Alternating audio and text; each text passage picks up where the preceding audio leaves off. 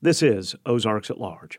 On Friday, the United States Supreme Court ruled to allow a strict abortion ban in Texas to remain in place, but the court also ruled that abortion providers can file suit to stop the law. Ozarks at Large's Jacqueline Froelich reports. After hearing oral arguments November 1st, the U.S. Supreme Court last week decided to leave in place a controversial Texas abortion ban known as the Texas Heartbeat Act. The law prohibits abortions after 6 weeks, when a fetal heart cell pulse can first be medically detected. The ban makes no exception for rape or incest, and criminal enforcement can be brought by any U.S. citizen against any Texas provider who performs or assists with abortions beyond 6 weeks. The anti-abortion group Texas Right to Life issued a statement after the court ruling saying the decision will save lives. The Supreme Court, however, also decided that abortion providers may proceed with legal challenges to block the ban as unconstitutional.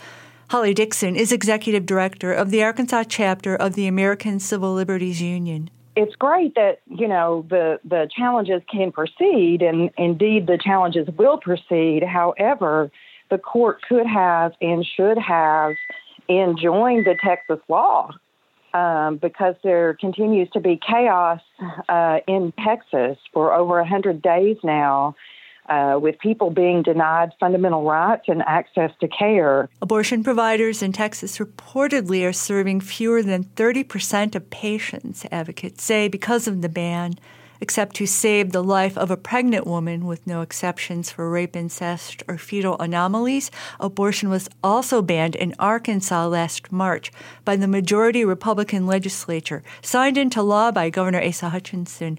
Providers who violate the law can be fined up to $100,000 and imprisoned for 10 years. The Arkansas ban, however, was blocked this summer after Dickson, along with ACLU National and Planned Parenthood, filed suit in U.S. District Court, claiming it causes disproportionate harm, particularly to disadvantaged Arkansas women. We have one surgical abortion facility in the state of Arkansas. It's located in Little Rock, and Texas patients have been coming to that clinic for months. The Conservative-majority Supreme Court this spring is expected to issue a ruling after deliberations earlier this month on abortion access in Mississippi. Pro-life advocates are hoping that a decision by the court will finally overturn Roe v. Wade, that first legalized in 1973 the rights of American women to safely secure surgical abortions.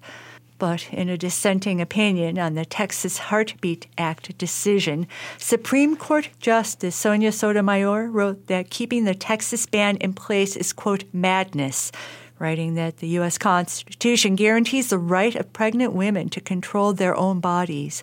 For Ozarks at Large, I'm Jacqueline Froelich.